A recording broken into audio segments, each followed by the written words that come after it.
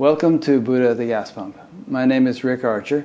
Buddha at the Gas Pump is an ongoing series of interviews with spiritually awakening people. There have been over 400 of them by now, and if this is new to you and you'd like to see other ones, please go to batgap.com and look under the past interviews menu, where you'll see all the previous ones archived in various ways. This show is made possible by the support of appreciative listeners and viewers. So if you appreciate it and feel like supporting it, there's a PayPal button on every page of the site, and much gratitude to those who have been supporting it. My guest today is Lakota John. And pronounce your name properly. Say it again. Lakota. Good. It's better that you pronounce these things than I.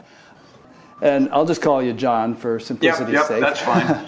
And John is the first Native American person I've had on the show.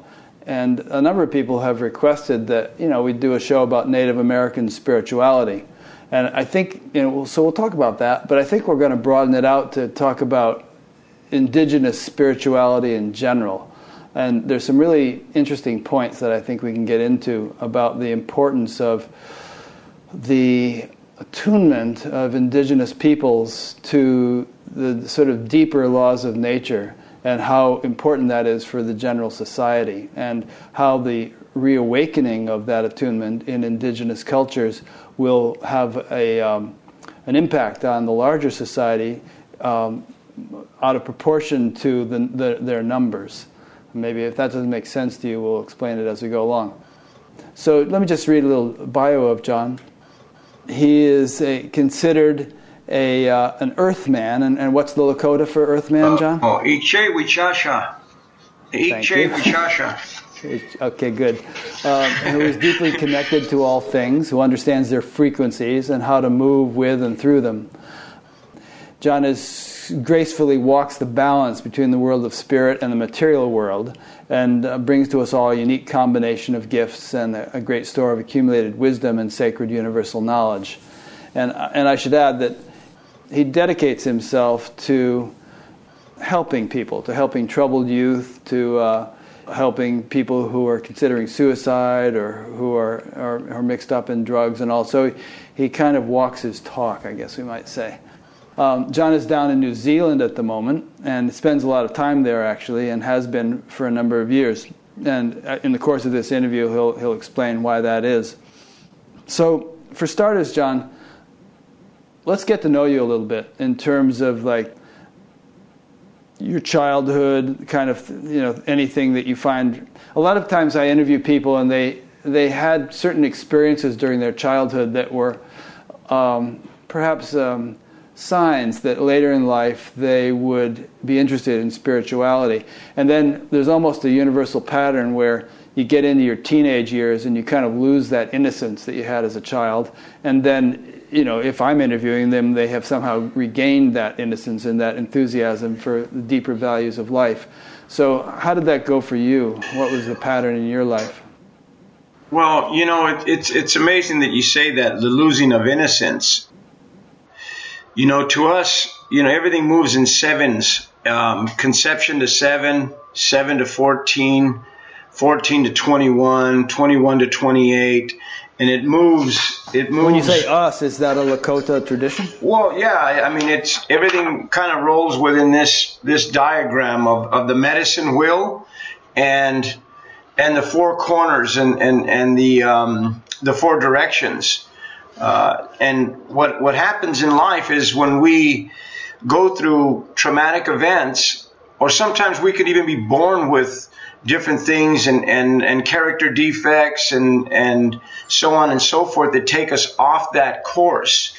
That's kind of like what we talk about in the betrayal of your inner self or your inner sense.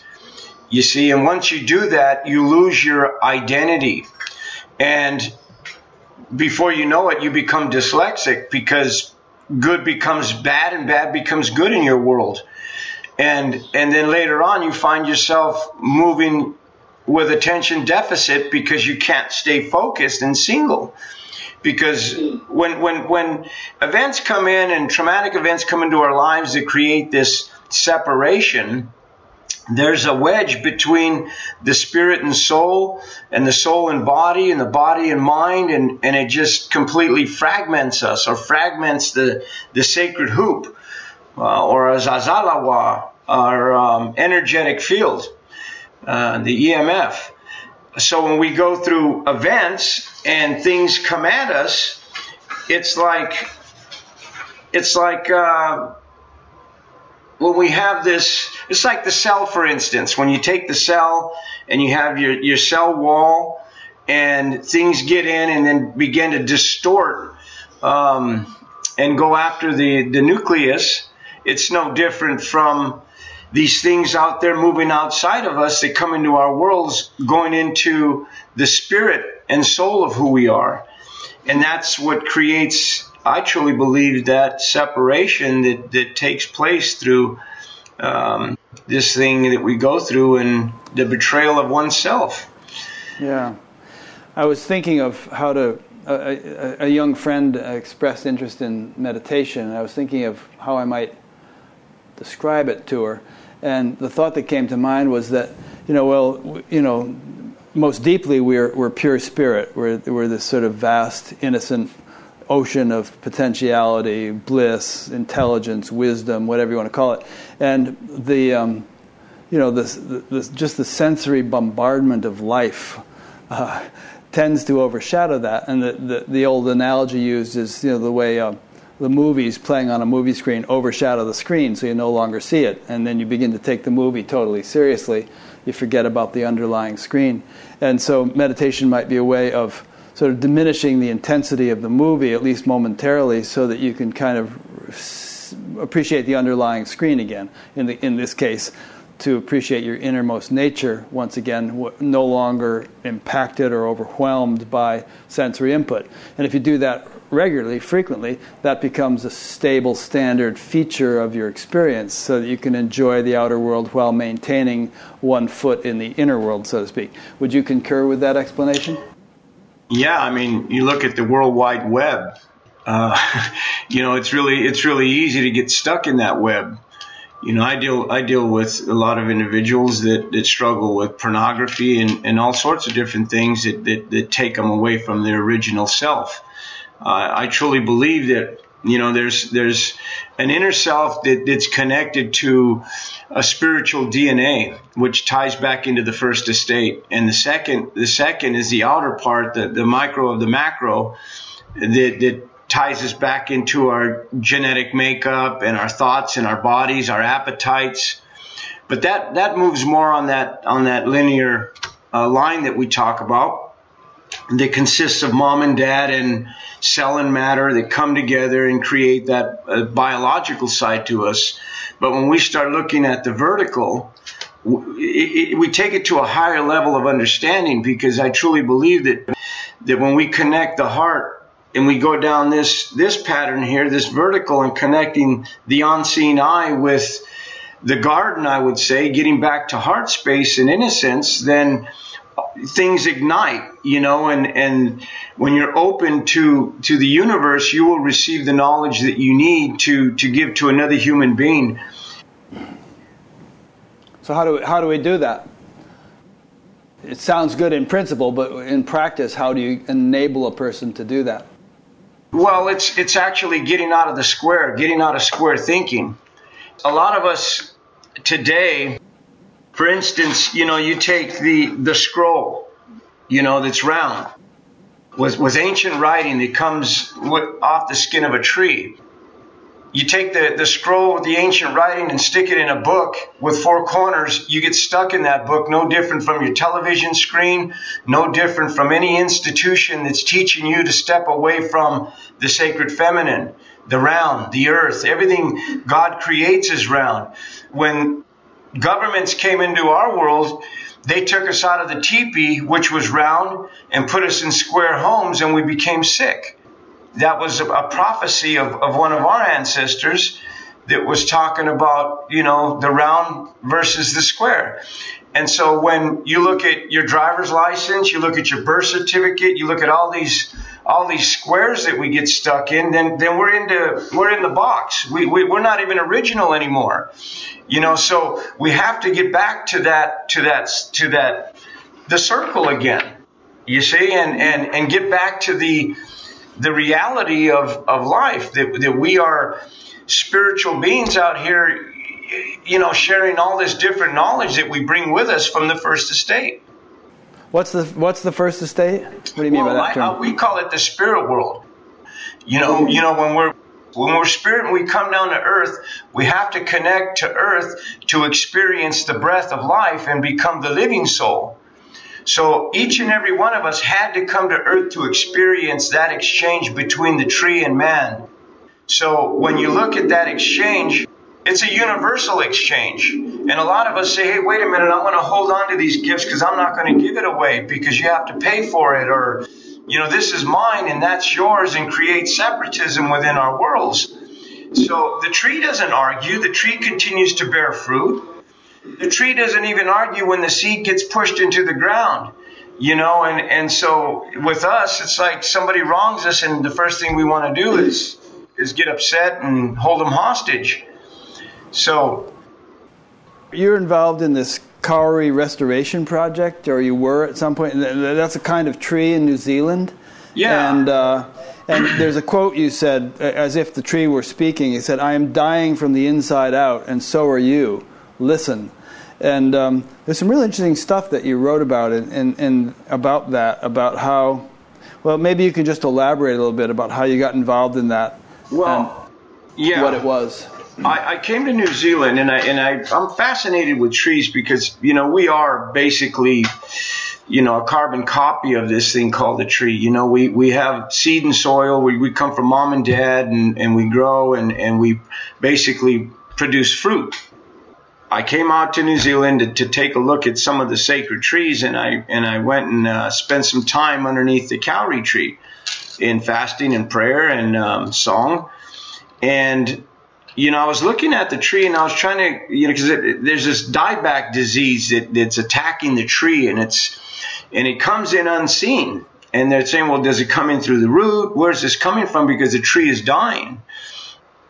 And so, examining that, I went into prayer, and the tree said, yeah, look at me, I'm dying from the inside out.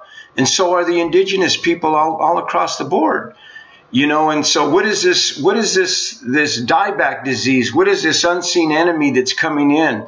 Well, it's pride, it's ego, it's drugs, it's alcohol, it's everything that's negative that's coming in to destroy the human being, or you could even say the human cell. It's the nucleus, it's the spiritual part of who we are that's under attack right now. And that's the way I see it. Unless you get back to understanding the tree of life, and you can say, hey, wait a minute, I'm going to put the brakes on here, and I'm going to start cutting and pruning the tree, meaning thinning things out and getting things out of your life that don't really serve you, eating right, getting rid of bad habits, and before you know it, you're at that place of living.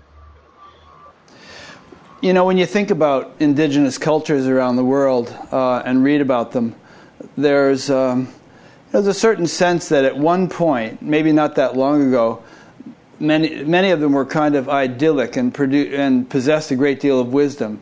The Maori, for instance, in its heyday, or the Native Americans, or the Bushmen of southern Africa, or certain cultures in the Himalayas and so on, and then Western culture kind of came crashing in to all these indigenous cultures and severely disrupted them.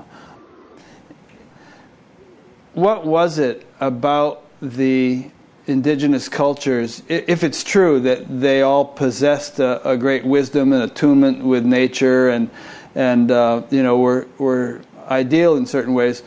What was it about them that enabled them to be that way? And what is it about Western culture that ruined them, essentially? Well, it's going back to the circle and the square.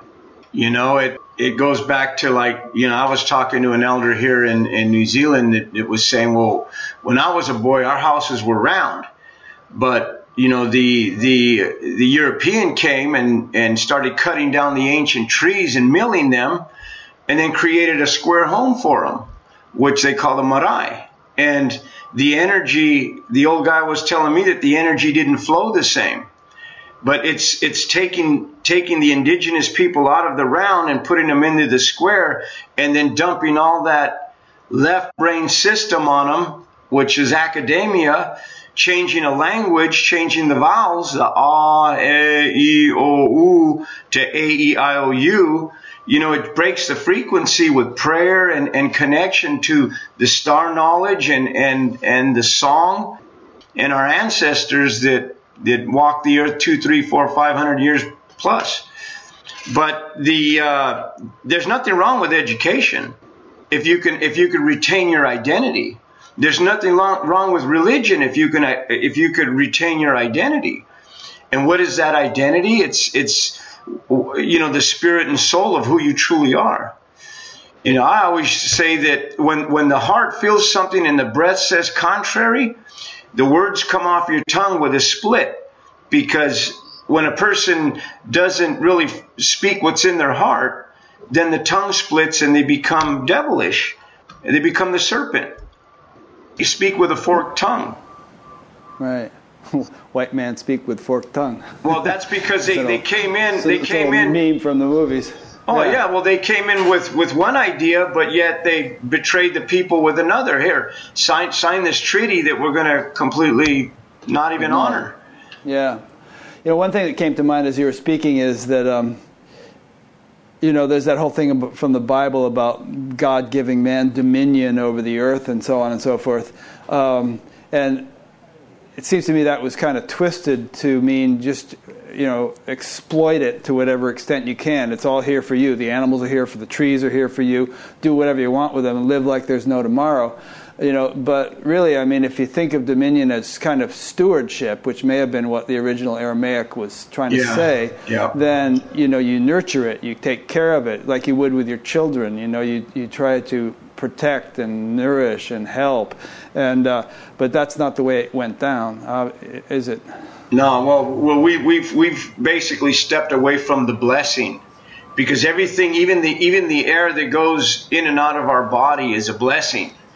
The water is sacred, and there's a lot going on with the water that, you take big corporations and individuals that are completely, even the farming industry, out here in New Zealand, it's the nitrates and everything else they're dumping on the land. It's contaminating the water source. Later on, 2 more generations, where are we going to get the clean water? Mm-hmm. And, you look at other countries and that really struggle with having that clean water. But to me, I really believe, like the stuff going on in South Dakota with the pipeline and everything that's happening, what we really need to focus is the water within our blood and how things move from our heart. How the heart pumps blood throughout the whole body to sustain it. Now, is that blood pure? Is your intent pure? Is your heart pure? So that you can actually move with that pure water flowing through you? Or have you been contaminated generations back and you have this hate going on within you, or something going on to basically make the blood padu, they call it here in New Zealand, dirty? So these are things that we have to clean up within our lives before they go on outside of our lives. You see, and so once we get it within, then immediately universe will change it on the outside, the macro of the micro. Yeah. Now, do you think it's really true that if you go back 400 or 500 years, all let's take Native Americans for example. There've been indigenous cultures all over the world, but do you think that they really did have it together? And sort of really were attuned to nature? Because you hear stories of, warfare among tribes and all sorts of hideous tortures and things that were being done. So even without the Western intervention, do you think there might have been a sort of a degeneration of the sort of attunement to natural law among the indigenous cultures that made them vulnerable to Western invasion? Well, you know what? People in all cultures will slack from time to time and not go out and harvest and do what they needed to do. Now, this is how in tune our people were of the plains on my dad's side, is when you go out to the plains, you could see for miles.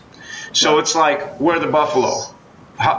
Winter's coming, how are we going to sustain ourselves? Well, the Buffalo Society would go out and prepare to actually call the buffalo in. So they would load the pipes, they would do the ceremony, they'd do the buffalo dance, they'd acknowledge the ancestors, and they would begin to send the smoke up. Our ancestors would pick up on that and take it and push the buffalo to us. And then the Buffalo Scouts would go out into 4 directions until they spotted the buffalo, and then it was, okay, the buffalo are 2 ridges, to the east. Let's get ready. So they would go out and prepare even for the buffalo kill. They would pray with the horses. They would remove the sacred garment. They would go out and only take what the buffalo gave them. They didn't take more than they needed. And even if the buffalo gave them, say, 30 buffalo for that season, then the community would come together, the tribe would come together and say, we need to divvy this up and do this the right way so we don't eat it all in one day, basically. And so everyone worked together as in that communal space to make it easier for, the elders and the children. And back in those days, everything moved in a matriarchic system. The matriarch held the lodge. The earth was in a matriarchic system. But, when they came in with, let's turn Earth Mother and put it into the patriotic system, they knew that following Henry VIII, that system would only sustain itself for maybe up to 4 generations. Because if you don't have any men, guess what? Then comes seizure of properties and lands. So when you look at, say, New Zealand, the land was in the matriarchic system, it would go on forever. But when they took the land from the matriarch into the patriarch, then it would only last up to 4 generations, and then they could confiscate it. And that's how the lands were. And not only that, we changed the frequency of Earth Mother to male. So what's happening to our children today? Okay, so to reiterate, you're saying that the sort of more traditional native cultures had a matriarchal foundation, and the European or Western cultures which came in were patriarchal, and they kind of disrupted that balance. That's exactly what you're saying, essentially. And it came with church. It came with church, government, belief systems. Look what happened to Henry VIII when he couldn't have a child. He split the Church of Rome because he married another because he needed to leave his heirship. They just followed suit, and they figured, well, if we can convince the indigenous people to do the same, then things will happen where we can go in a few generations and basically confiscate lands. Yeah, and people were forced into Christianity, and they were forced, beaten if they spoke their native tongue. They were forced to speak English, and so on and so forth. It's basically just a complete disruption and destruction of the cultures. Well, even forced into incest.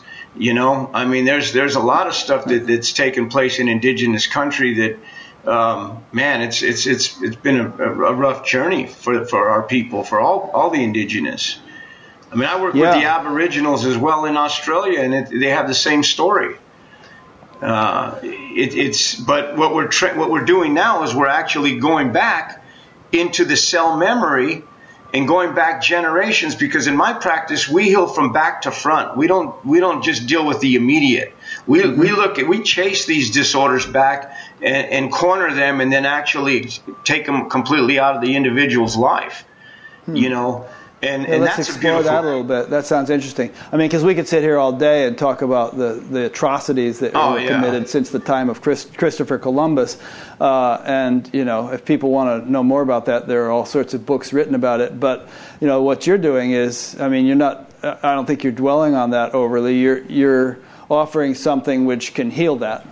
Well, that's the thing. You know what? When you hold on to traumatic events, you become acidic and you become very ill, degenerating. You're holding on to the past and you're stuck there. And we all have a past. And our ancestors live, with us because they're part of our genetic makeup on that linear level. As well as the vertical, because they're connected to, we believe that they're in the wind and they're in everything, and so when we actually take a breath and we walk for the many, and we walk as a person that's principally driven and virtually grounded, and we're the pure love that we are, we stand here proxy for our ancestors that have taken the journey. And when we begin to look at our truth and our integrity and everything else that comes from within, then our ancestors are saying, hey, well done. Keep it up. Let's talk about ancestors for a minute. In Hinduism, they're called the Pitris in the Vedic culture, and there are all sorts of rituals that are done to help the Pitris, to uplift them, to liberate them, and so on. And it's considered to be a reciprocal arrangement. You help them, they help you. Exactly. So elaborate on that a little bit in terms of your understanding of the Native American culture. Well, that's just like our Teoshpae, our Oyate, our those ancestors that have taken the journey, that there is no separation between us and our ancestors. To us, by saying a name, we invoke them and they come into our place and time. And society teaches you that the earth and this life is it. So do all that you can to feed the animal, and then later on worry about it when you get to the other side. But in my life, I used to like to drink and carry on, and that was feeding the animal, these lower realms. But I was stuck there. And once I started basically spiraling in and getting to the inspiring part of me, then I started to aspire and spiral up and started to connect more and more with my ancestors in the unseen world. Because to us, we put more focus on the unseen rather than the seen. And that's just like the tree. When you look at the tree, you see the tree, but you don't see the root system. But the plant's all interconnected. They have a network. No different from you and I here now. Yeah.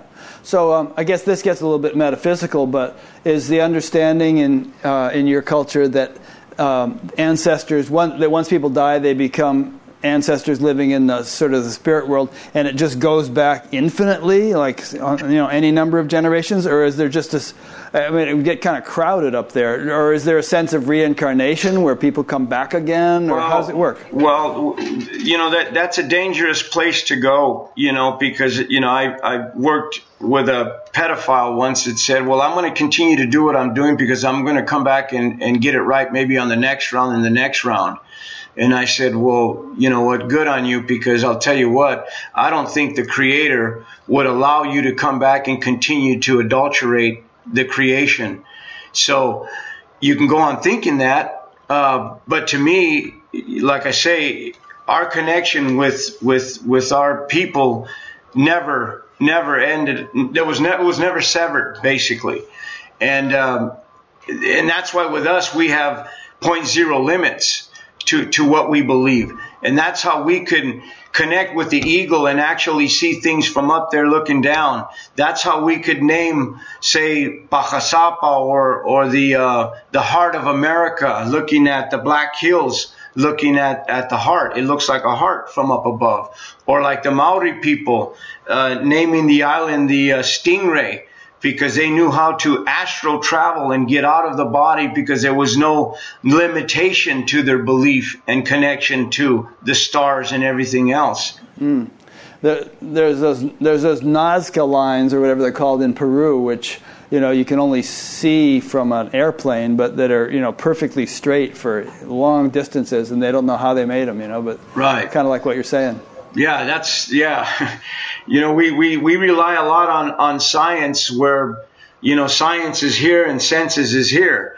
And our people stayed in senses. They didn't really go into science because they didn't have anything to prove. They didn't have to go out and say, well, I'm going to prove this and prove that, and look at how smart I am, and look at the knowledge I carry, and look at the degrees that I have hanging on my walls. Well, that's just, knowledge. What about your life? What's in your heart? What's coming out of your mouth? And to me, when I work in the profession that I work in, it's real easy to look at somebody and look at their state of being, and you can actually look at their heart and say, okay, well, what created this? You got sorrow written all over you, and you're not deep breathing, and you're sighing, and your lymphatic system shut down. So, what can we do about that to change it? Because to us, everything comes in energetically before it manifests in the physical. And when it starts to manifest in the physical, then you know that somewhere down the line, it's creeped in at a root level and it's taken you completely off track. And so getting to that level of helping people heal is really the chore, and what we really need to be getting to now is to basically develop those talents and attributes that we bring with us from the spirit world that live in our internal self and being. Yeah, a little while ago you held up a feather very briefly, and you referred to horizontal and vertical. And so I think what you're saying here is that, there you go, that looking, just today I saw somebody sent me some quotes from Einstein. There's that famous quote about trying to solve a problem on the level at which it was created is kind of like absurd or insanity. And so what you're getting at, I believe, is that trying to solve problems or trying to change life just by remaining on the horizontal level at which you already reside isn't going to get you very far. You need to sort of access the vertical and sort of get down to the sort of deeper values of the spirit which underlie the apparent superficial values of life. Well, they say the longest journey is from here to here, and when you can get out of your head and get into your heart, you're into your innocence or inner sense. When you can get to the inner sense, you're back in this place called the Garden of Eden. But once you get to the garden, remember there are trees in the garden, which is the tree of good and evil, duality. And it says, well, partake of this tree and this apple tree and bite into this and you will surely die. Well, when you play with this thing called duality, you're dying spiritually because you're playing with dark and light constantly. And then you go over to the tree of knowledge and say, okay, well, this is working for me because I've stepped away from the tree of duality, but I'm playing with knowledge. But honestly, if you can take the journey back from heart space to here, which is where the tree of life resides to us, in this area here, in the pineal and pituitary, and you can get underneath that tree of life, then things really make sense. Then you know that life goes on because we are immortal. We're infinite. The spirit inside of us, the soul inside of us, what we don't want to do is take the journey where there's spirit and soul division, where the spirit goes one way and the soul goes another. And that's why when I share with people, when you tell the lie, you split yourself. They by say spirit, do you mean the sort of the universal spirit, and by soul you mean individual soul? Is that how you were using those terms? Well, there's four parts of us. There's the spirit, the soul, the body, and the mind. Okay, and so distinguish between spirit and soul. What do you actually mean by those terms? The soul to us lives within the breath of life. That's the essence of who we are. That's what they call the Maori or the Wonia is the essence of that gives us life. But the spirit has its true identity. We come from the spirit world with attributes and talents and identity. Now, what happens is the square system tells you, well, your identity lives here, and this is what you should be. But this is surrogate power.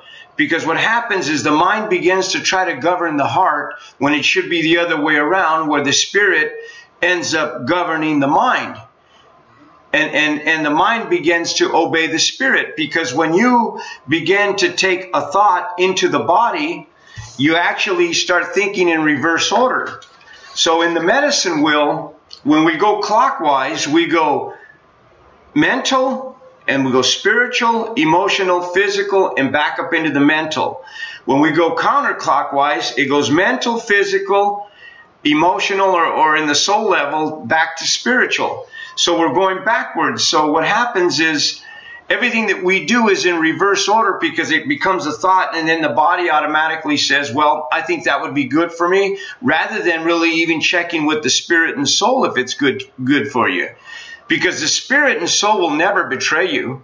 Your innocence will never betray you, but your mind will get you into trouble. Because it did for me for many years. So every time I get a thought, I take it to the spiritual side of me and say, well, is this really good? Is it going to edify me and help me get to higher places of aspiration? And immediately, if it's not, spirit will reject it and say, don't even go there. Because a lot of times, like I say, when we go left spinning, we take from the mind to the body, and then we sell the soul, because we believe that the soul is in the breath of life. When God breathed into man and woman, they became the living soul in the creation story. So the soul is what goes through division in life. It's not the spirit that's divided, but a lot of people say it's just mind, body, soul. But that's not truth. It's mind, body, soul, and spirit. Or spirit, soul, body, mind when it's moving clockwise. Because either we'll go counterclockwise on the wheel, or we'll go clockwise. So today you have societies moving and thinking in reverse order. And that's what creates that thing called dyslexia. Because we betray our innocence, and good becomes bad and bad becomes good. And so everything we see is completely opposite. And then it creates attention deficit disorders because our house is divided. We're looking at life through this linear line where we're looking at this and looking at that and never really looking up to get to here, to get to those higher levels. Even in meditation, you can go into meditation, but a lot of people say, well, hey, we got to just tear down the walls. But in a home, there's weight-bearing walls that shouldn't be torn down because the roof will come down on you. And there's things that we have to be careful with when we step into that realm, because we don't want to just become open to whatever that's out there, because a sexual energy can come in, and before you know it, all you're thinking about is sex. Yeah, I got an email from somebody not long ago, and she was talking about this young man who needs help, and he is so cracked open that he's hearing everybody's thoughts, and he's just getting all this information that he doesn't know how to deal with, and he just doesn't have any grounding. This kind of thing's happening to a lot of people these days. There's a sort of an openness without any shield, without any filter, and they're overwhelmed. They become incapacitated. Well, that's because of the generation, the seventh generation that's here today, that's going to reboot this new spirituality. Actually, it's an old spirituality, but they're going to separate the common sense from the nonsense, because there's a lot of nonsense out there, and there's a lot of fairy stuff out there, and there's a lot of duff out there, and people are finding when they start going down these paths, later on they're completely bankrupt, and so they're like, well, this isn't working for me anymore, but this is what I've given up. I've given up my power to this person, and now they've sucked the life out of me. So what do? I'm working always in damage control. The people that I meet are like, hey, this happened. I'm like, well, hey, I'm just glad you're here today. So this way we can sort through it and put you back together again. Here at the Four Winds and Valor, we do that type of work with people constantly. People who are sort of, I think what I just heard you say was that there are a lot of special souls being born whose role it will be to help bring in the sort of a more enlightened world. Exactly. But a lot of these people don't. They have some difficulties to go through before they're ready to play that role, and for some it's a very difficult transition. Or actually connecting with those that can actually lead them and guide them in that way. Because if you take a young person that their mind is wide open, it's like in our tribal societies, when you took a kid that was acting out like a horse, immediately you would say, well, the horse is connected to that child, and that child will grow up and probably become part of the horse society. And then they're so connected to the horse that, you know, they're inseparable. And what happens is you take them and you develop that talent, and then you place them in that stewardship. No different from a buffalo society, a medicine society, any type of society. Today, you take a kid that's born with these talents and immediately they say, well, wait a minute, you need to be a lawyer, or you should be a electrician, or hey, dancers don't make good money and you like to dance, and they want to deprive you of this passion that you have inside because they want to put you in a square system. And I think it's important that when our children are born to really look close at the attributes and what they carry and what they aspire to, so that you can build on that rather than focusing on their F. And, you know, like education will do. They'll focus on the F and forget about what you're good at. And before you know it, you have a serious complex, you know, because things are not working for you and you can't bring the F up, or whatever happens in life. A lot of times I've heard you say, you know, we believe, or, you know, such and such, and you're kind of referring, I believe, to your native culture's wisdom. Are you referring to Lakota culture? And I have another follow-up question, but let me have you answer that one first. I think you got to remember that on the medicine wheel there's 4 colors. There's red, yellow, black, and white. The red man represents the indigenous people, the earth people. The yellow man represents the Asian, which is the one that balances the yin and yang. The black people, they're athletic, they're dancers. The Africans, the white people are the analytical, the thinkers. So in that medicine wheel, it's balancing the spiritual, emotional, physical, mental, the attributes of the 4 colors to bring it to your core and your center. That must be a relatively new understanding, because a few hundred years ago, Native American people would not have even ever seen yellow or white or black people, before the white. Well, this was prophecies that came through our ancestors and elders. No different from the 4 colors coming together under the sacred tree. So it's an ancient prophecy that was prophesied even before those people showed up. Right. Okay. Coming together as a people, as a collaboration, which is happening now.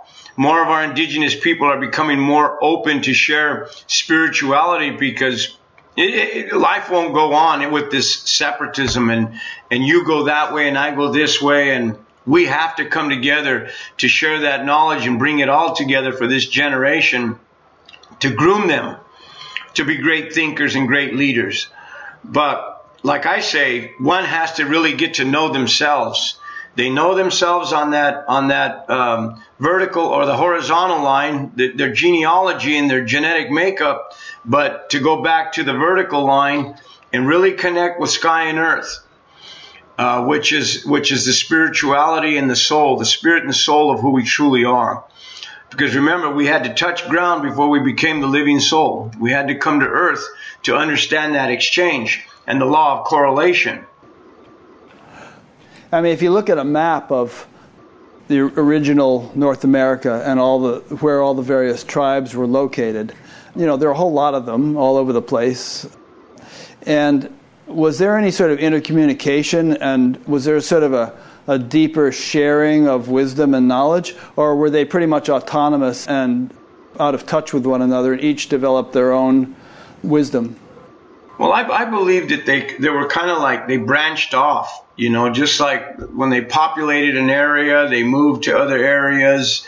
Say the hunting was better there, and I think it's like every tribe has bits and pieces that's all going to come together as well.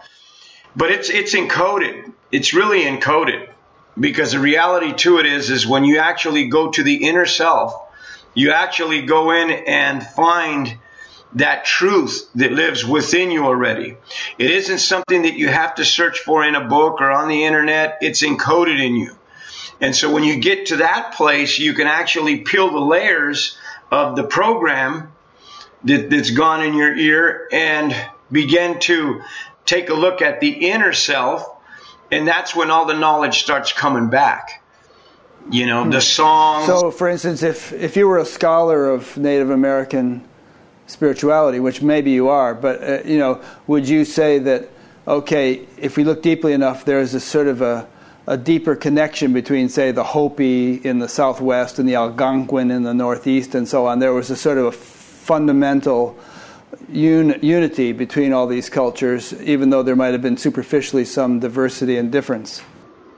But yeah, I mean, the thing is remember, if we all come from one place, then we already know the dialogue. We know why we're coming to Earth. If you stop and really take a look at what you've been called to Earth to do and what you've been elected to do while you're here in this mortal state, then the reality is what else is there? Because if we're only looking at this linear genetic makeup and what we've learned as napping an arrowhead and evolving, that's really going to just go back into the earth.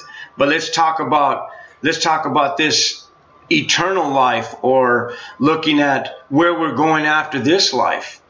What are we creating here in this life so that we can transition without the division of spirit and soul, and leave with a death song. In our culture, every tribal member had a death song, and that transition wasn't a bad thing. But you take religions and hell and fire and brimstone and all this fear, all it just create, I don't want to die. I want to go on forever in this mortal state. Let me go have some plastic surgery and try to look the best I can, because I don't want to go looking old, So, I mean, it is what it is. I mean, to me, if you can create that beautiful state and that beauty that you are within, then you really don't have anything to worry about. So what do you do on a daily basis to enrich and deepen your own connection with spirit? I sleep till about 3 p.m. No, I'm just joking. No, what I usually do, in the mornings at 4 o'clock, I'm always up at 3:34 in the morning, because that's a quiet time for me, reflection. And I go into meditation or prayer or drum songs out and really converse with universe. What would you have me do today? Because I'm a servant, basically. Give me an experience today to share my love, my experience, faith, and hope with another human being to help them get to a better place. Because to me, it's like, we're not healers. We just come in with a toolbox and say, here, this tool does this tool does that. To me, everything's about numbers and diagrams and see, touch, and do's. Is when I work with people, it's let's look at conception to 7. Let's dissect that 7 years of your life. What took place? What were mom and dad thinking at the time of your conception? Was it scarcity? Was it fear? Because we're born with all of that. If on a physical side, I'll share a story. Go ahead. I'll share a story with you. I was born 2 months premature. My sister was extremely ill. She was her firstborn. So in that time, my parents were filled with grief because they didn't know whether she was going to make it or not. Then I came on the scene, and my mother had that same fear as I was in the womb. So that fear was so unbearable, I had to come out. So I came out 2 months early, but I was put in an incubator, and I never connected with my mother's breast. So with that, every time my mother tried to put me down, I would scream in a panic. Throughout my adult life, I was out searching for my mother's breast in one failed relationship after another. Until I went back, I went into Sweat Lodge and prayer and found out that, hey, this thing happened way before you even took the breath of life. And so going back to my mother, to making the wrong right, before you know it, it was like the healing took place within me, because I said, forgive me for being born at that time.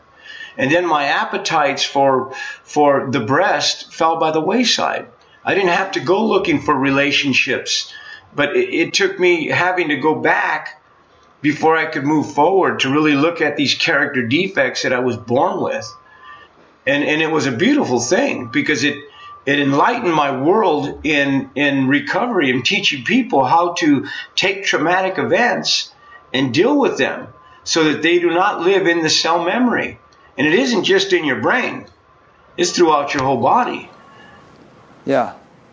And so for you, sweat lodge, prayer, drumming, chanting, things like that. Fasting, praying. Fasting, praying, yeah. And so then when you work with others now, you pretty much give them the same tools? Oh, yeah. We start, to me, it isn't hard to look into an individual's eyes and look at what's there. The eyes are the windows to the soul. You can look into the eyes and do a little bit of iridology and start looking at traces and looking at their hands and looking at their hair and, the features on their face. And before you know it, you're pulling things out of them that they wouldn't really share with another human being. And then you can give them the tools to fix it.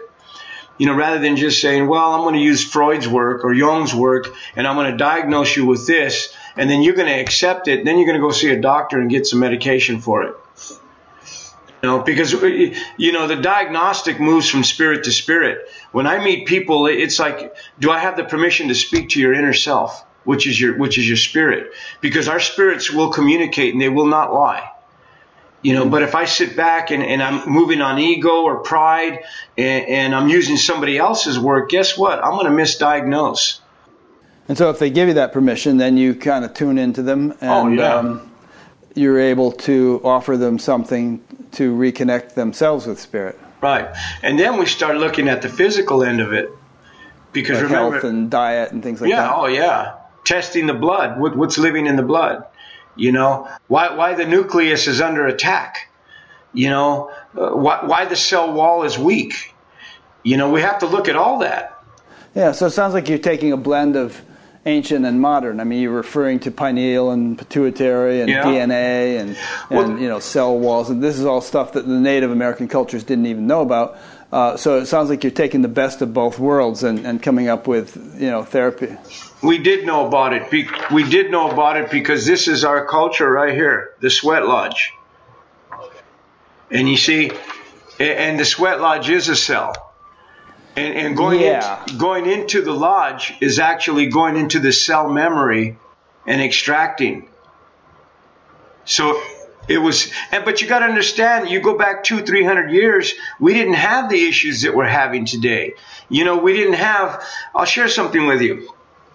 People today that are basically diagnosed schizophrenic, in our culture, it was a blessing because those people worked between the two worlds. They were given their own teepee. They were given their own teepee, their own lodge, because when you wanted to connect with an ancestor, that's past, you would go directly to them, and they would channel, and they would give you the answers from the unseen world to the visible seen world. And so it was held in high regard. If a man was born with, it was feminine, say, and had feminine traits, he didn't go out and say, well, I'm gay, I'm going to sleep with all the warriors. What he did was he was celibate.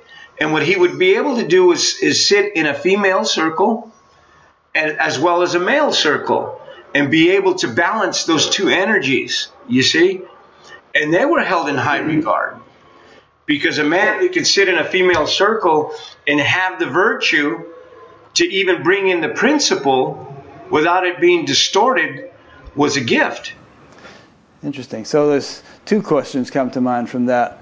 Well, the second one was, so are you suggesting that gay people are a bit misguided if they have relationships with same sex? No. What are you saying there? I'm not suggesting any of that. What I'm suggesting is we have to look at whether it's love or stimulation. Uh-huh. That's one thing. So a loving relationship, a same-sex relationship, your culture would have been cool with, but you said they're supposed to be celibate. Back in the day, people had more will, and they would say it wasn't even about a sexual thing. Back in the day, if somebody felt like that, that's where I'm at today. My whole life doesn't evolve around sex. That's just an energy in motion. That's just a stimulation. My love comes from here, not my sex gland. And so to me, I love myself. I'm married to myself. So this way I could even be married to you. But and the reality is that doesn't mean that we're attracted to each other and we're going to go sleep and stimulate one another. It's being connected on that level. So to me, if we can get past the animal, which is the sex part, then I really believe we examine ourselves, we can get it right. But I'm not saying that it's right, or I'm not saying that it's wrong, because I have a lot of gay friends and I love them to death. You know. Sure. But you're saying that to speak in maybe tantric terms, you're saying that the energy can be sublimated and raised up so that it's not down in the second chakra, it's risen up to the heart chakra. Exactly. And one can live from there. Exactly. That's the thing. That's the thing about evaluation.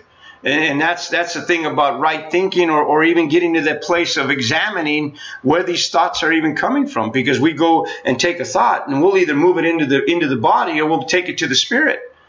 And I'll tell you right now, that's where the battle exists. Because when I fall into the body, I'm in the animal. I'm pleasure seeking when I fall into the body. But if I take it to the spirit might say, don't eat for 3 days. Let's put this body in check. And so immediately I'm putting the body in check, because the spirit is saying, hey, there's a struggle going on here. If you take, for instance, in Christianity, the master, before he became the master, what did he do? He went on a hilltop for 40 days. And then what happened? He goes on this Humblecha, on the vision quest, right? And the first thing he overcomes is his appetites when they say, hey, turn the stones into bread. Okay. Second thing he overcomes was his ego. And then he overcomes his pride, and then says, get behind me. And then the angels come and minister. Well, what is that really telling us? If we can overcome the world, then we can have angelic beings, celestial beings minister unto us. So we have to get out of the animal, we have to get out of our ego, we have to get out of our pride, and then we have the reception.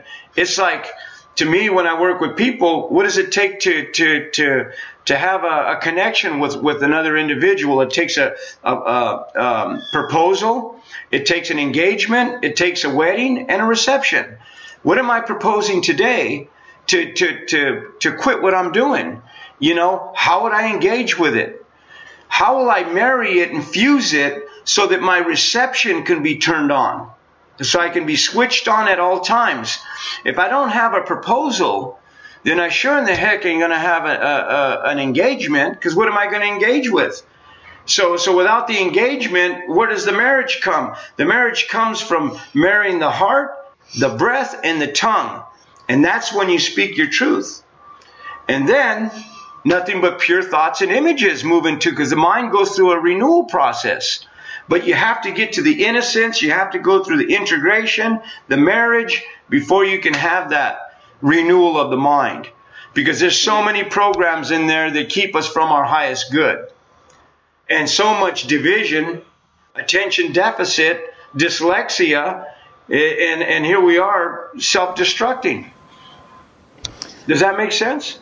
Yeah, it does. And a couple questions come to mind. One reason people didn't see me do this, but you saw me turn around a minute ago, and it was to pick up this book, which was written by the woman I interviewed last week. And it was about a young man who was basically diagnosed as schizophrenic, but who was like incredibly deep, intuitive person, and basically misunderstood.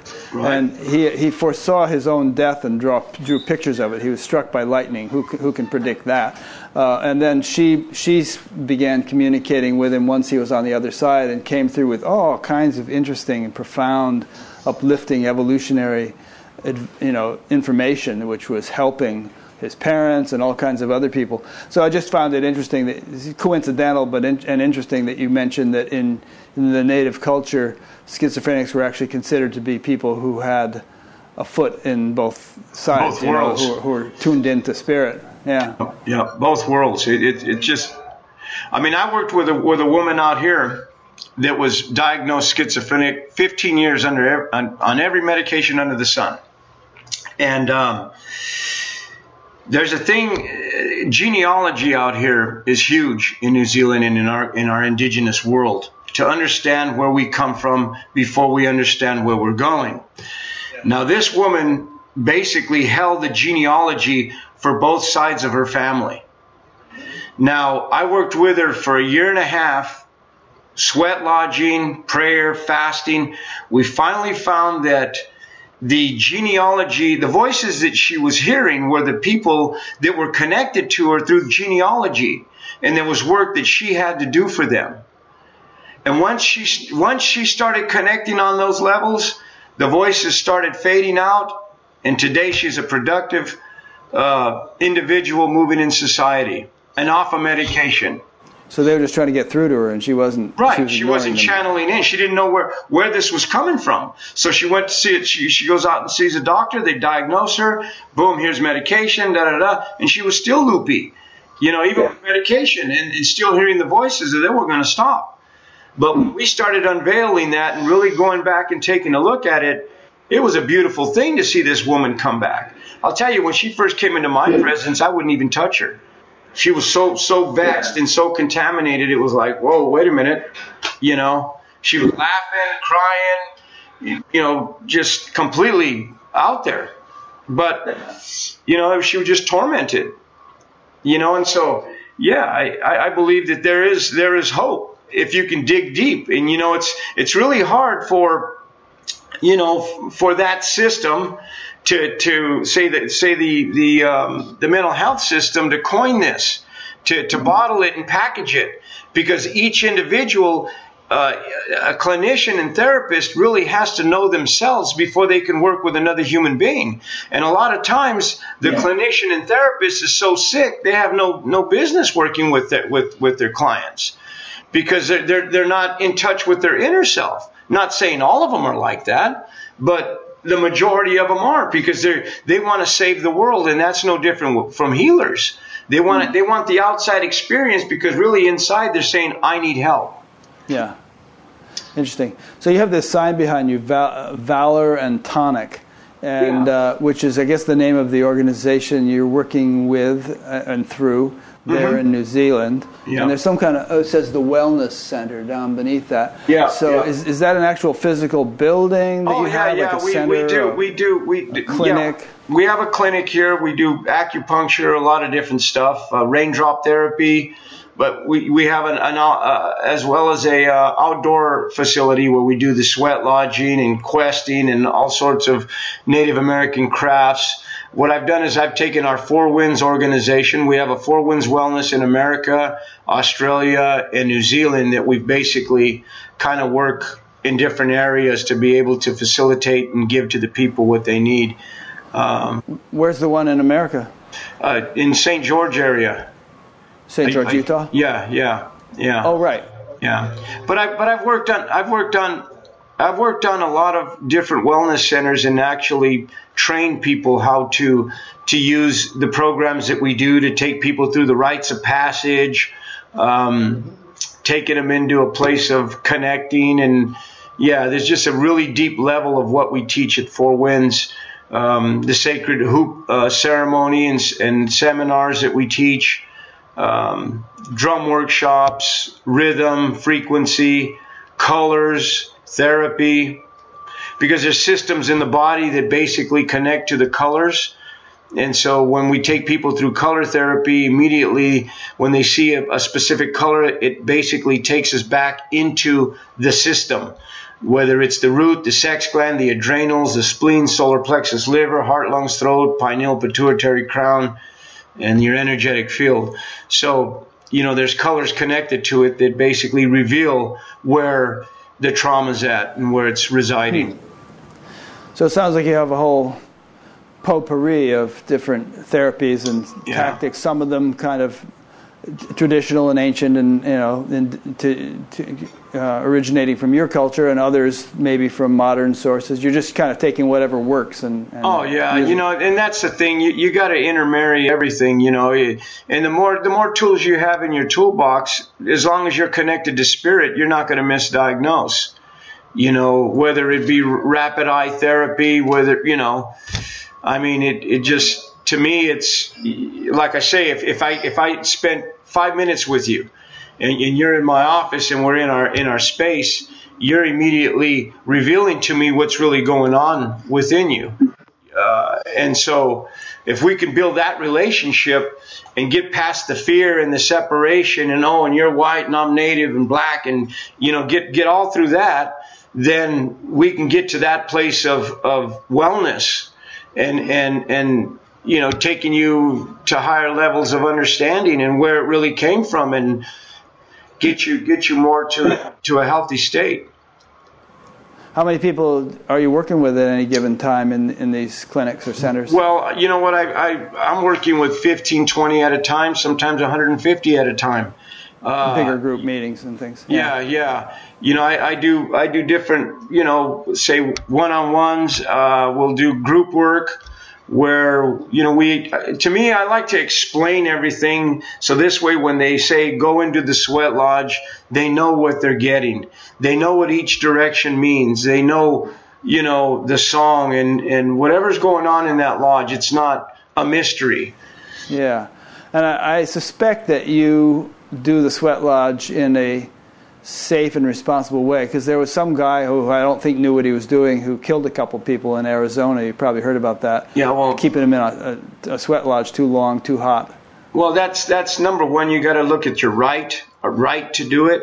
Did he have the right to do that? Did he just learn it somewhere and wanted to capitalize on it? For monies. And a lot of times when we look at what we do as medicine people, and there's that exchange with money, sometimes it'll defile what we're doing. Because if we start putting our intention more on the money rather than the healing, then you start losing your talent and your gift. And so that world is really difficult for me to balance. It really is. Yeah, how do you deal with that? Well, it's residual income, creating things, they create residual income. So this way, if you have a single mother that needs some help, you're not saying, well, hey, wait a minute, if you don't pay me $150 an hour, I can't see you. Let's work out a barter system where you come in and do something for the organization and we'll give you the treatment. Right. Because it has and those to who be have money, they pay, and that way you're able to pay the rent and stuff. Yeah. Because nothing's free, and if people get something free, that there's no value to it, and that's what a welfare system. Appreciate it. Right. That's what a welfare system creates. When somebody can stay home and get paid for staying home and have more children and get a raise every year, then why not stay home? And that's the mentality of people today in some areas. Well, the old saying, give a man a fish and he eats for a day, teach a man to fish and he eats for a lifetime or something. So yeah. I guess you want to empower people and not have them dependent on you. Well, we take them to another level, and that's mending the nets. Yeah. That's good. Yeah, so this way they have the tools to fix what's broken. When things come into their lives, they can sit back and say, wait a minute, this is my stuff, it's your stuff. We can open it up and see where it's going and find solution to problem. Yeah. And I heard you say in some interview that you said we better hold on because God's going to shake the world. To kind of, I guess you're saying to wake it up out of its stupor.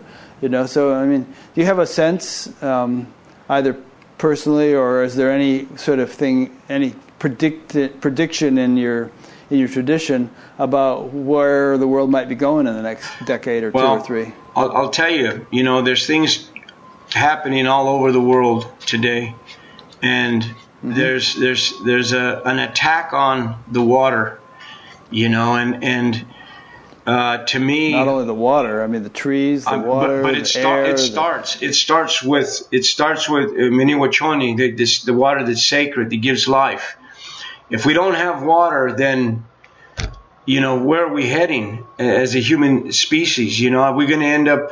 And there's areas in America where they recycle the sewage water, and the frequency's still living in the water. When you stop and really think about it. Here in New Zealand, there's places where the water is extremely pure, and I'm grateful to be here to have that experience. But I really believe that we as a people need to really look at what's happening here in that heart space and really start looking at the square systems that we're stuck in. And then learn to really get back to, number one, nurturing the female. I believe that's a huge thing that needs to happen today, and that's to show that unconditional love to the female.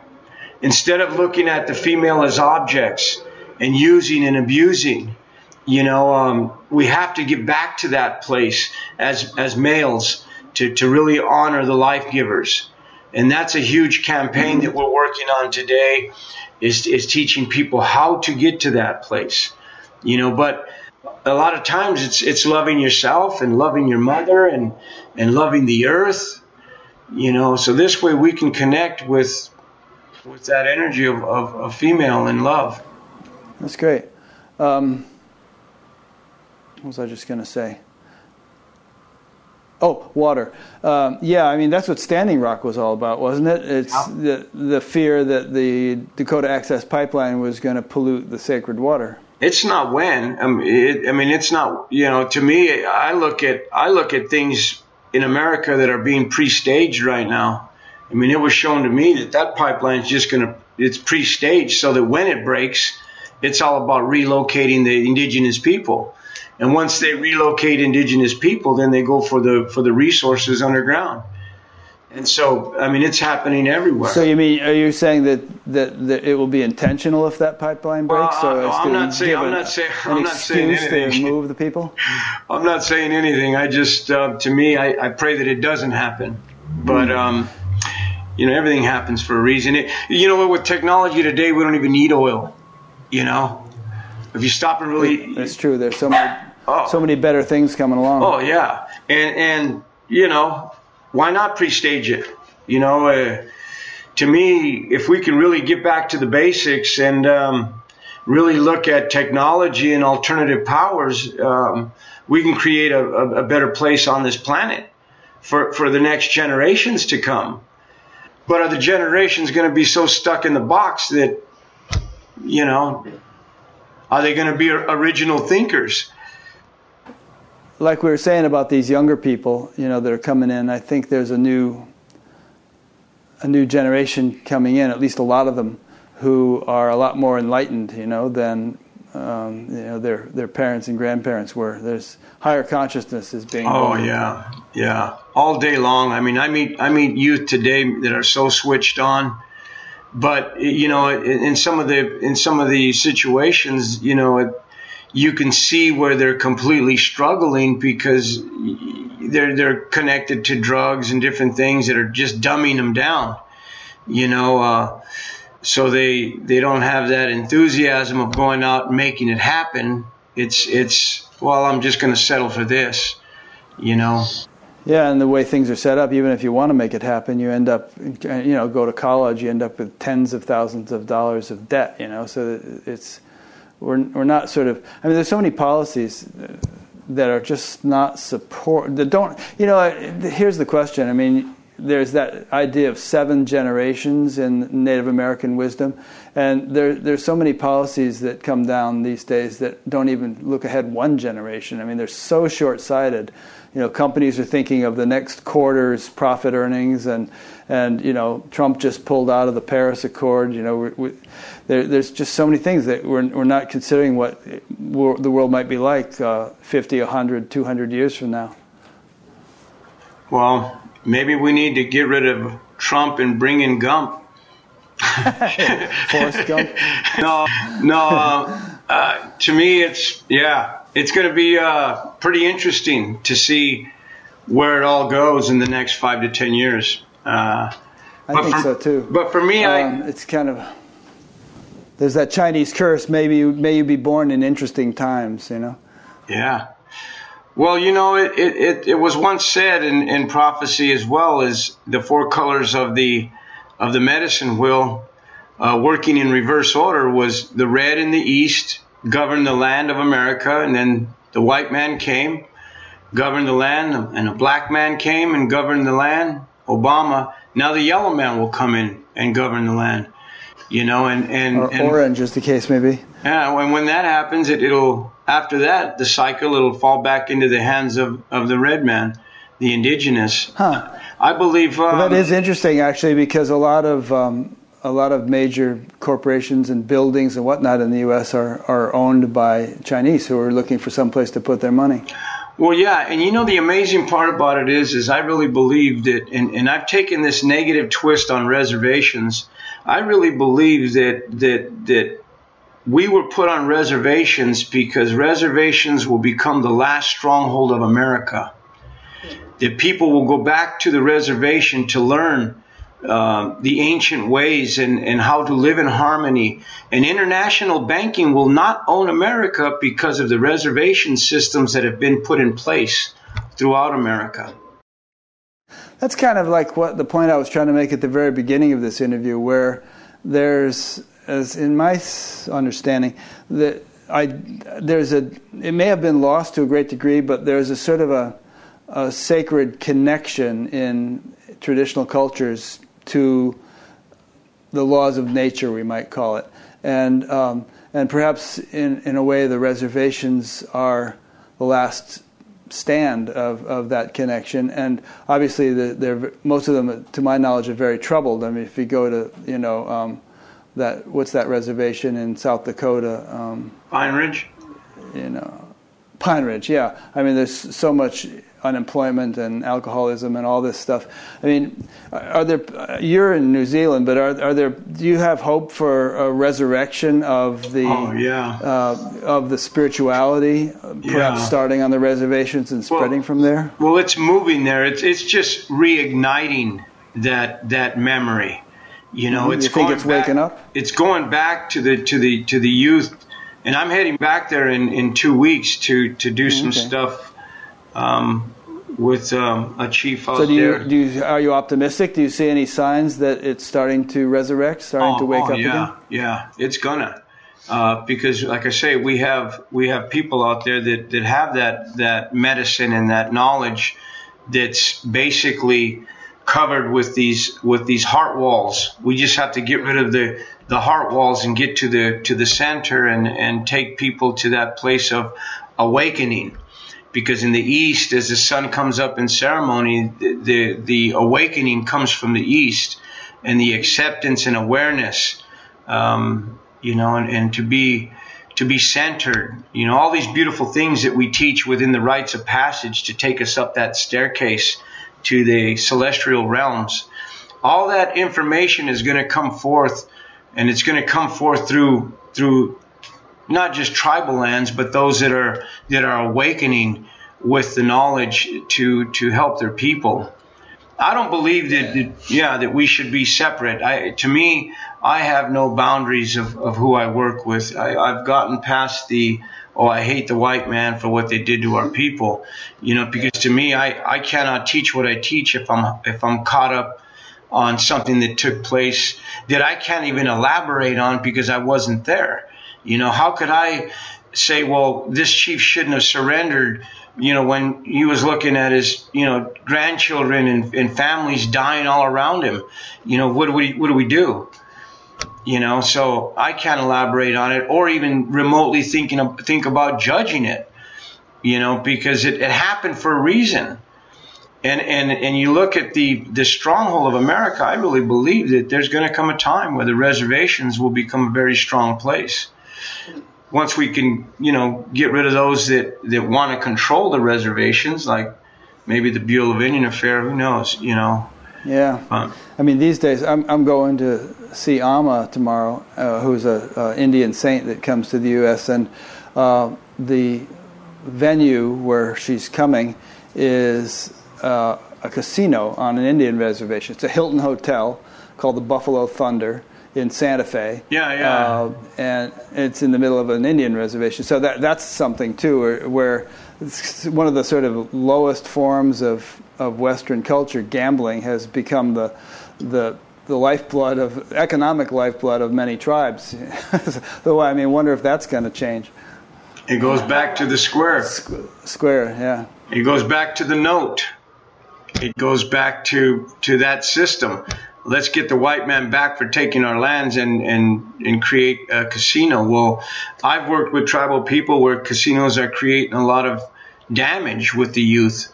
as well as good, education. They put boundaries. You get to the X, Y, A, B, C, you get past these levels and you receive this money, and, they kind of keep the carrot in front of the donkey, which is good. But, the reality to it is we're still trading. We're still bound by a system, so the reality is do we really even have freedom? Once they put your name on a piece of paper and leverage you with another country for U.S. debt, then is your name really free? And so those are things that you have to kind of look at, not just on that side and that level, but your heart. How many of us are truly sovereign? Well, if I'm stuck in addiction, no, I'm not free. Am I out of debt? No, I'm not out of debt, because I'm still fighting the animal. And I really believe that when we get past that struggle, that internal struggle, and we start looking at the beauty, then you really start to flourish. But there's ways of doing it, and it isn't just empty the mind. There's a chanchulota, the road that we need to get on to take us to this place, so that we can see things very, very clear without separatism, without division.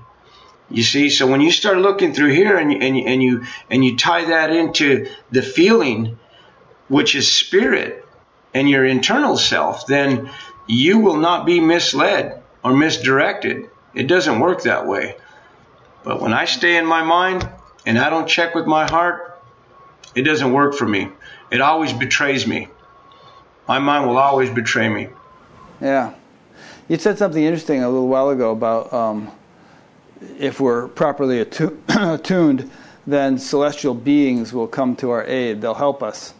And I found that fascinating. I think actually it works that way, that there are all sorts of unseen impulses of intelligence that if we can be properly attuned with them, will support us and smooth our path and help us achieve our aspirations. Is there anything more you can say about that? Well, just look at it this way. Go back in your culture 200, 300 generations. Generations or years? Or years. You take your people that lived in a time where there wasn't a lot of this stuff that we're dealing with today. So their hierarchy, they're in a higher level of understanding rather than somebody that died a generation back or whatever, So those are the ones that really we need to help us in fighting the battle between dark and light. Some call it the devil, some call it God. To me, there is positive, negative moving all around us at all times. It's whether the cell wall or this body that we have lets the stuff get in. And you got to remember, we have ports.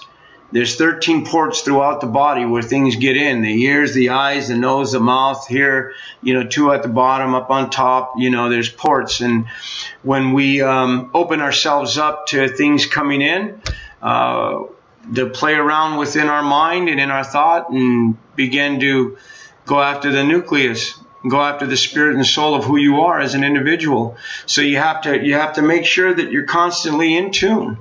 Sometimes things come at us and we think, oh, this is pure light, and we step into it, and then it becomes an event that wasn't that well, it wasn't that pleasing. Yeah. Somebody sent in a question that happens to be the very same question I asked you before we started recording this, and so obviously at least one other person had the same question. I might as well ask it.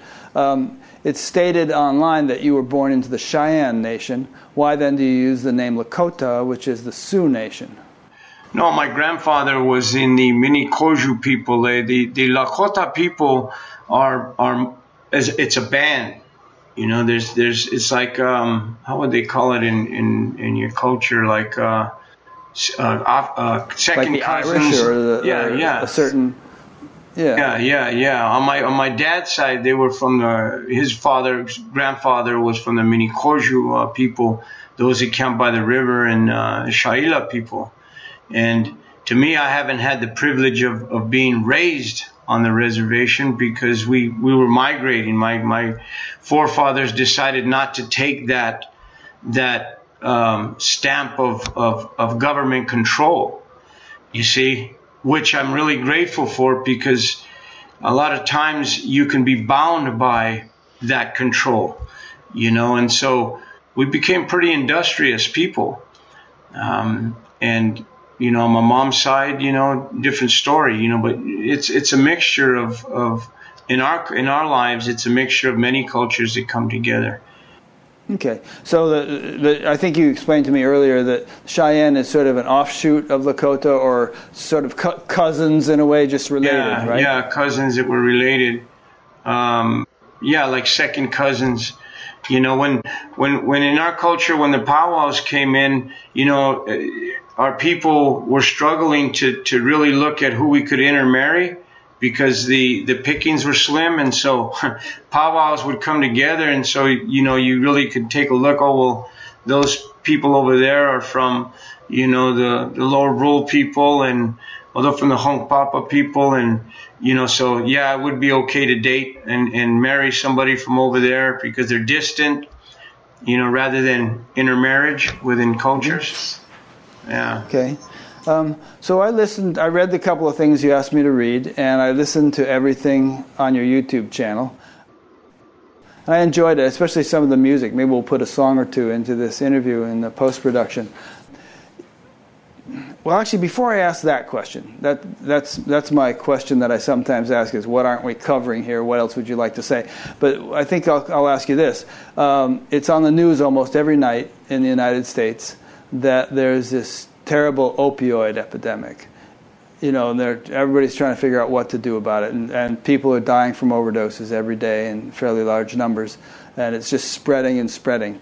And I think it's relevant to this show in a sense, even though this show is about enlightenment and spiritual development, because it says something about what's going on in the collective consciousness and what people are dealing with, and how they're trying to sort of numb themselves rather than wake up. I had this realization when I was 18 that there's only one way out, and that's sort of up in terms of higher consciousness. If you try to blot it out, you're just going to have to deal with it again later. I think you say in your book, feelings buried alive never die. So what observations do you have on the whole addiction thing that is an epidemic in the United States, at least, maybe other places? And what sort of wisdom can you bring to that topic? Well, sedate is see you at another date. Sedate. We tend to not want to deal with the emotion today, so we'll put it off till tomorrow and sedate. Opiates are huge in America at this time. Young people, and when I was in America working out there, that a lot of these young people were getting into the pharmaceuticals and right. Robbing their. Then they go from there to heroin. Because it's too hard to get. Number one, prescription drugs, and then they venture off into street drugs, street opiates, which are the heroin and there's synthetic things that are easier to overdose on. And anyway, but what do you see that as symptomatic of in terms of a crisis of spirit? Well, I believe it's just the traumatic events. You don't just wake up saying, well, I think I need to sedate. Something has to happen in life to trigger that sedation. Trapped emotion. Let's look at trapped emotion. Let's look at traumatic events that create trapped emotion, that create an acidic environment. Let's look at a toxic environment. Let's look at the second chamber of the body, that this is where our contracts reside. The worry, blame, and anger live in the second chamber. And most people that are dealing with anger take a drink, try to sedate it, and it lives in the liver. And so we have to go back to peeling the onion and taking a look at what's created this energy that's living within this individual's world. What created it? What event created it? It's about evaluation. It's taking it all the way back to really look at it. So since this is an epidemic involving potentially millions of people, I don't know what the actual numbers are, but they're huge. How do we peel the onion on a mass scale? You need them to contact the Four Winds Wellness. No. I think you'd be a bit overwhelmed. The sad part about it is, man, is it's an industry. It fuels industry. You know, right, and people are starting to go after some of these drug companies in terms of just the way they went after the tobacco companies, suing them because they were intentionally addicting people to that drug. Yeah, and they're realizing now that a lot of the pharmaceutical companies have been doing the same thing. Right. Well, the thing is too is even in non-pharmaceutical, it's still an industry. People are making money on it. The more arrests and crime and everything else, it just fuels the machine. And so why get rid of something? Why bring in something that works? And that's what I'm talking about, thinking in reverse order. The systems out there today say, well, why bring something in that works, man? This is working really well because we're all in a job. We need more counselors and we need more prison guards and more prisons and all it does is fuel the machine. So why bring something in that works? I mean, I was struggling with that with mental health. Now, how do you take this genealogy incident and look at, correcting this person's so-called schizophrenia? How does this work? Well, then I was labeled a witch doctor. So, I mean, I look at stuff like that and I'm like, well, okay. But to me, the reality of it is knowing that person is now my sister, and her and I love each other, and we can sit down and share some intimate thoughts and what took place throughout the recovery and new thoughts and other things that are coming. Now, like I say, with a lot of the systems out there that don't really take on this sort of, say, cell memory and genetic disorders and how it moves throughout the genetic lines. But if you look at Jung's stuff, when he was working with Dr. Bob and Bill W. from Alcoholics Anonymous, I think he was saying that you need to have a spiritual awakening. Sure, that's AA is essentially a spiritual organization. Right. And so if you don't have a spiritual awakening, then it doesn't start anywhere else, because that's why to us the spirit is in the East. The spiritual awakening comes with the sun that rises in the East. And the West is about putting yesterday behind you. We create worlds without numbers. Every day the sun comes up and goes down, we create our world within the world, and our virtual reality is what we create. We could either create a world of joy, happiness, success, abundance. It's just clearing that mindset. You got to jackhammer that concrete out of your head and re-pour and bring in this other knowledge and this, way of thinking, right thinking. Because most of us are really self-destructing just through thought. What do we create every day? I mean, I love to create beauty and friends and a good meal and let's sit down and talk and share some knowledge. That, to me, that's the way I like living, not, oh, well, I'm going to hoard this because I think only a few need to have it. I think everyone needs to have it. Well, it's a beautiful thing you're doing. I'm glad you're dedicating your life to this. Is there anything that's important to you that you feel we haven't touched upon during this interview? Food. What about food? What's happening with our food today? Let's look at, it's so expensive for organics. The people out here live on bread and flours and fillers, and that's what's creating this toxicity within our bodies, and so diabetes and so on. Yeah, I think food is a big issue, and I believe if we all go back to a little square patch of land and creating our own gardens and having the awakening to be able to tend that garden and to weed your garden, that's a whole other level of discussion, because a lot of us like the quick fix. McDonald's, it's really easy to just do a drive-through and boom, boom, boom, boom, and you're off with a stomach ache for a couple of days. But yeah. And the whole genetic engineering issue has actual spiritual implications in a way, because it sort of implies that it's the same sort of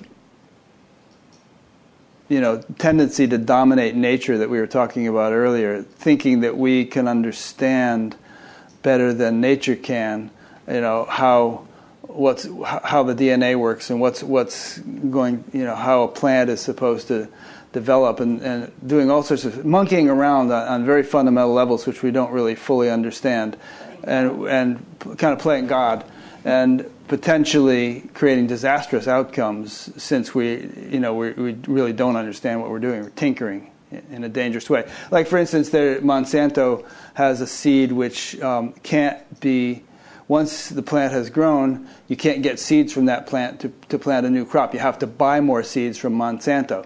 All right, so if that kind of spread uncontrolled, run amok, it could wipe out certain crops and prevent them from ever growing. Right. Well, with cross pollination and stuff like that, I mean, there could be a plant growing over here with complete whatever to kill off another plant. The genetics from this plant can kill off another plant. And yeah, heirloom seed, they want to get rid of the heirloom seed, so this way they can control the actual food industry. And once they control the food industry, they control the people. So they can put any astronomical number on it to say, hey, well, either you pay for it or die. I mean, I don't know if it'll ever get to that extreme. But to me, there's a lot of people working that are counteracting that as well, though. They're going out and creating seed banks and doing some beautiful work out there to hold on to what's right. But you look at the alteration of genetics. It's the same thing with a human being. When you go through events and different things happen in one's life, it alters your genetics as well. Your way of thinking, the connection to the deities and to our ancestry, it does the same thing to us, and so there's a physical aspect to this as well as a spiritual aspect, and so we have to look at both, because, the reality is the body's going to die and go into the earth and become the matter. But what happens to the spirit and soul? What happens to this? We've lost the ability even to, with texting and this listening to people's tone and the breath. Oh, brother. Yeah. I saw this thing on the news last night where this woman was looking at her phone. She was walking along the sidewalk in New York, and they had one of those things where they open up two metal doors, so they can go under there and work. And she was just oblivious. She walked right along, and then boom, down into the pit. So it's like that is sort of emblematic or symbolic of something in the mass mentality these days that is really off. Well, I'll tell you something. You look at your television, it'll snatch your attention. You look at your phone, it'll take your attention. You look at like, for instance, I was looking at the Apple phone, and on the back there's an apple with a bite out of it.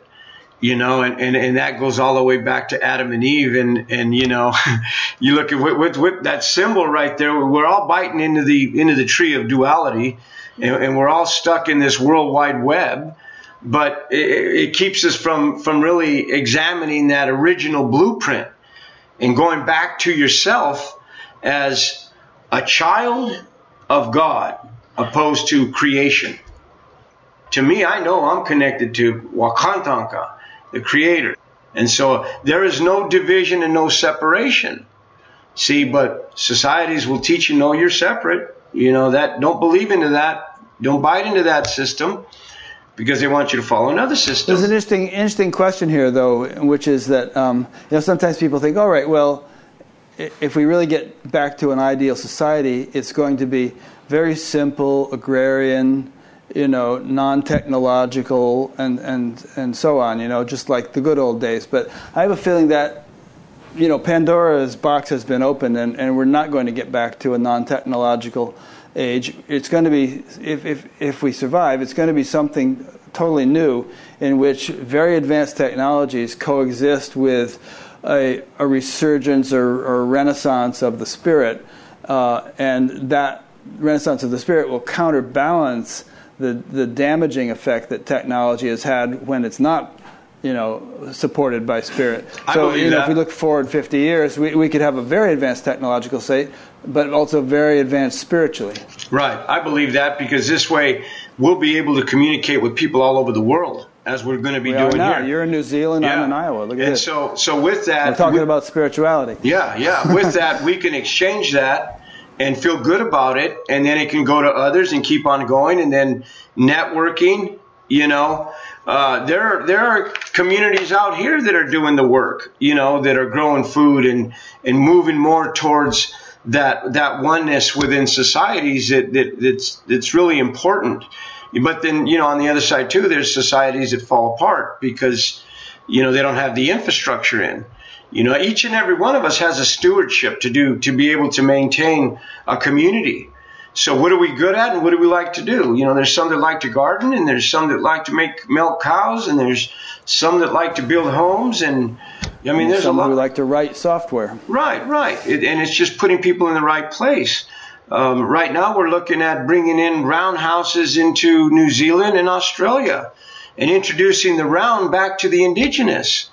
And we're working on that right now. We're like 2 months away from, getting it all going here, which is really neat. In the Vedic culture, they have a term. In the Vedic culture, they have a term called dharma, and it basically means that course of action which, for a particular individual, is most appropriate, most evolutionary, most suitable for them, for their makeup. And it talks about how if society loses dharma, if individuals lose dharma, or on a mass scale if society does, then there's all these severe problems. The whole thing kind of breaks down. And so the reestablishment of dharma, of right livelihood and so on, is considered to be extremely important. I'm just reiterating what you just said. I'm just pointing out, and other cultures say this also. Yeah, it's creating that perfect balance. And that's knowing the male and female, and that's knowing sky and earth. Knowing mom and dad, knowing sky and earth, and bringing those 4 circles together, and you sit right in the middle of it. And when you have that perfect balance, you're in perfect harmony. You are the love that you are. The truth is coming from your mouth. Your thoughts are pure because you go through the renewal process. But, we have to get through the past before we can get into the future. And the past is going back and taking a look at character defects that we are born with, gluttony and all these other things that we have to overcome. Depression. I know people that we go back in depression. Well, why are you depressed? I don't know why I'm depressed. Well, let's look at your genealogy. Before you know it, we start unveiling it. And then boom, this person is actually doing the healing for the one that was depressed 5, 6, 7 generations back. And that's what turns it all on its head, and that's what really changes the whole event. And putting them at a power state, saying, you've been called and chosen to do this for your ancestry. When I work with young indigenous and non-indigenous people, I'm like, you've stepped into a realm now where you have been chosen to clear the lines for your ancestors. And that's a big responsibility. Are you ready to do it? Do you have the courage to do it? Because if not, let's take you through the first rite of passage and get from fear to courage. That's just one level of shifting and teaching you how to become grounded and overcome, all these different issues that keep you from your true identity that might have came through the genetic lines. So really clearing the genetic lines is huge. But I think it's really important what you're saying right now, and you're obviously much more conversant with it than I am. But again, I come back to the thought that many cultures have this ancient, traditional cultures have this understanding that you have to sort of go back and help the ancestors and clear the genetic lines and so on, and that it works in both directions. In the Vedic culture, again, they have this idea that if an individual becomes enlightened, it enlightens 7 generations. I think it's 7. Or am I getting that from Native American? But it enlightens a number of generations in either direction. All the way back. Yep. And they have all sorts of means and measures and rituals and so on to try to clear things for the ancestors, because it's considered to be so important for our for us now, right, as well as for them. Well, you know what? We live 3 28-year cycles basically. In our lodge, when we bring 7 stones in for each section of our lodge, there's 28 stones in total. but the first 7 is working through conception to 7, and the next 7 is from 7 to 14, 14 to 21, and it just keeps on moving, and it's important that we go back and actually be able to do the Jubilee, where we can actually leave the first 7 years behind us rather than rolling that into the next 7-year cycle, and then in the next 7-year cycle, and then the next, before you know it, that's what creates the heart walls. You see? So if we can peel those layers and go back, we have to go back to do the clearing.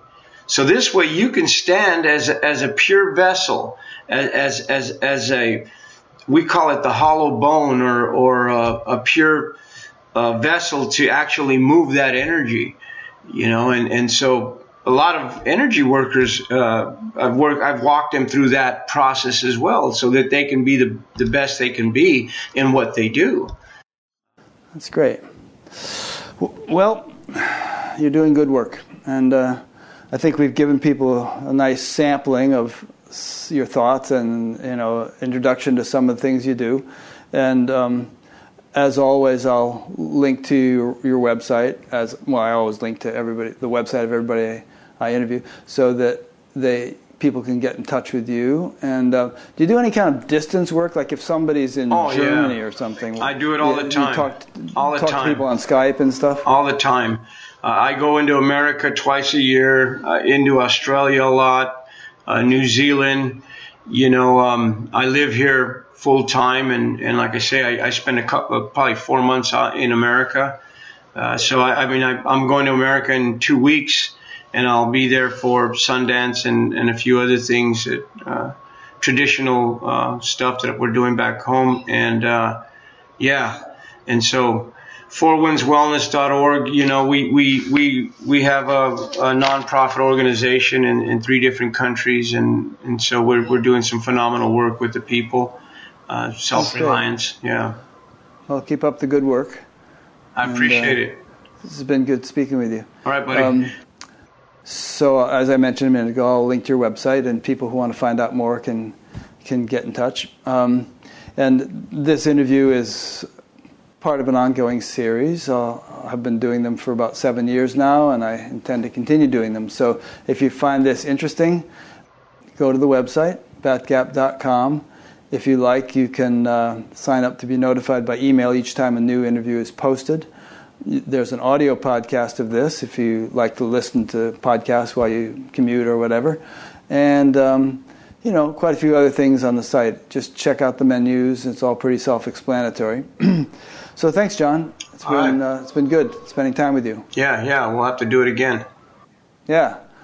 And thanks to those who've been listening or watching, and we'll see you next week. Next week is a fellow named Tony Samara, and I've just started learning about him. Sounds like an interesting guy, and next week you'll learn a lot more about him.